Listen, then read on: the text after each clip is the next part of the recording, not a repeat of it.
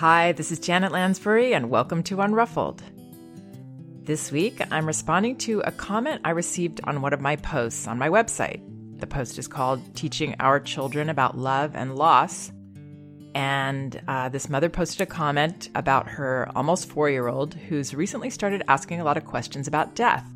And the mother's wondering what I thought about the way that she's handling this situation. Janet, I have a death-related question that I'm tagging on here because I haven't seen you discuss this in my searches. My daughter is almost 4 and is starting to understand about death. She has recently asked me questions such as, "Will you be sad when I die?" And "I'm scared to die, are you?" She has never had anyone in her life die, so this is not a personal issue, and hopefully not something she should be dealing with.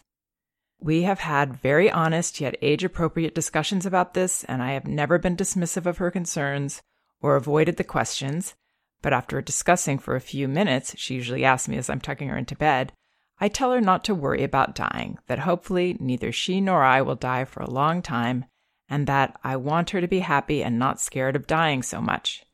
She's not even 4, so I'm trying to be respectful of her feelings and be as honest as possible without leading her to think or worry more about this than she should. Am I addressing this correctly?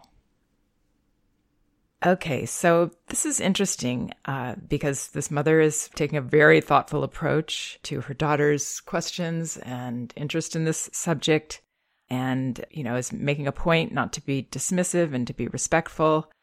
But what she shares here in this note does sound a little like, without meaning to, she's trying to discourage her daughter from talking about this in the most loving way. She's trying to reassure her that, don't worry about this. But just these words alone, I tell her not to worry about dying.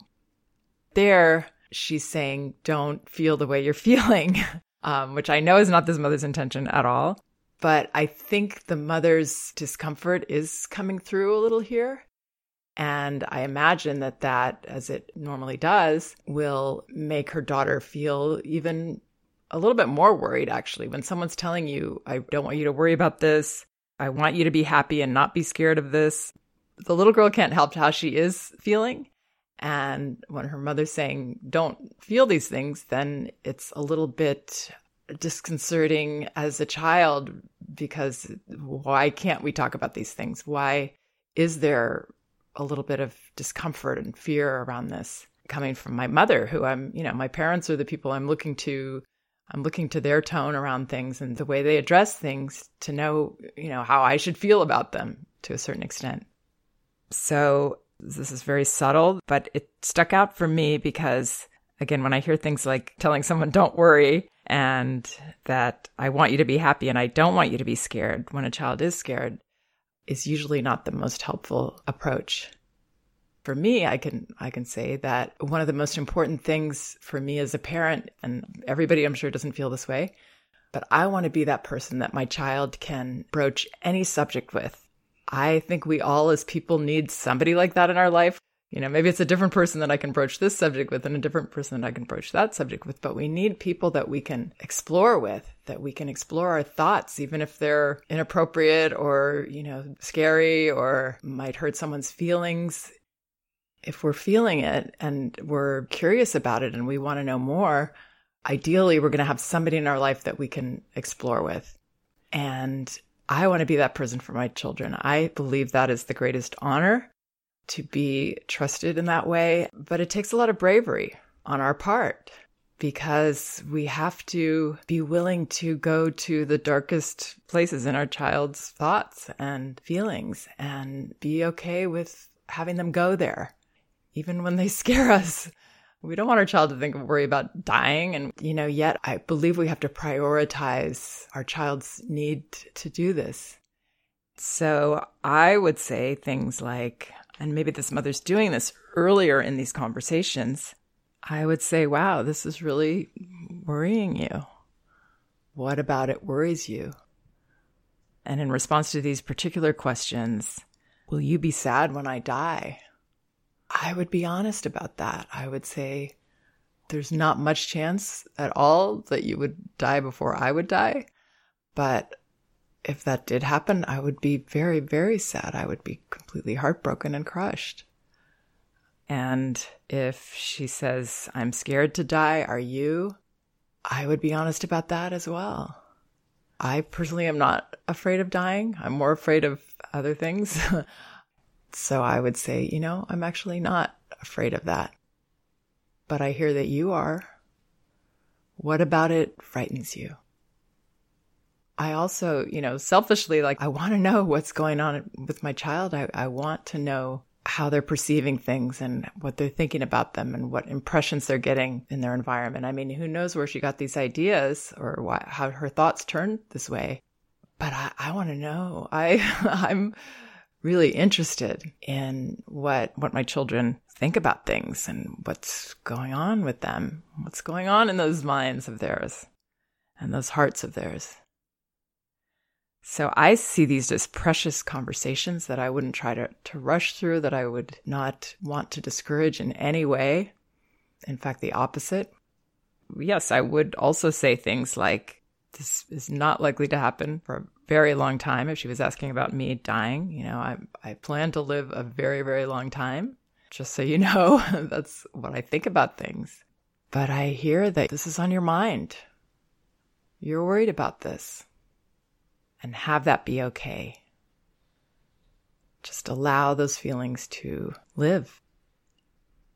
So I think this mother is definitely in the right direction. Her intentions are wonderful and all in the right place.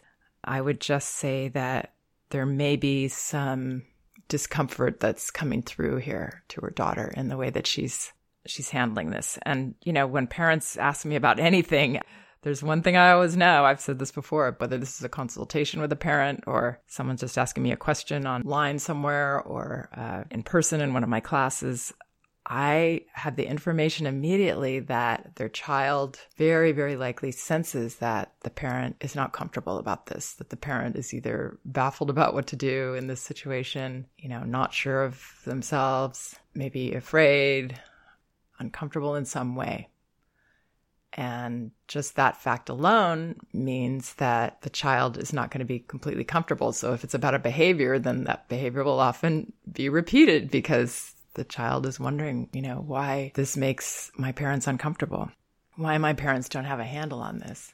And in this case, I believe that the little girl she's feeling like, I'm worried. And now I see that actually my mother's worried that I'm worried.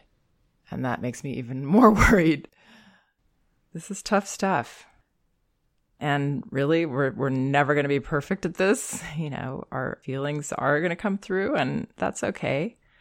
It's not like we're supposed to be superhumans and not have our own concerns about our child's concerns. But I think if the majority of the time we do address our child with this kind of openness and curiosity that I'm talking about, then they will feel safer to have the feelings they have and to explore them and to share them with us. There's something about putting everything out there, putting all our, worst fears out there that allows them to be put to rest. And, the end of the day is a time to think about this. Even the process of going to sleep, there's a letting go there. And it feels like we disappear. It feels like we kind of die a little bit there. So that makes sense as well, that it's coming up for her at that time at the end of the day. So anyway, it may come to light as to what stimulated these thoughts for this child, or it may not completely. But the mother has a much better chance of knowing that and knowing a lot of other interesting things and helpful things about her child and having that intimacy and that bonding that comes through being able to be in these discussions. And, there's times in our children's lives as they get older where it can actually be life-saving to be able to tell us these kinds of feelings. I hope that helps. Please check out some of my other podcasts. And again, both of my books available on audio at audible.com, in paperback at Amazon, and in ebook at Amazon, Barnes & Noble, and apple.com. Also, my new audio series, Sessions, you might want to check out. These are individual recordings of my private consultations with parents discussing urgent parenting issues. And they are available through my website, janetlansbury.com. If you go on the top toolbar, press sessions, and you'll see the different options and topics discussed. Thank you all so much for listening. We can do this.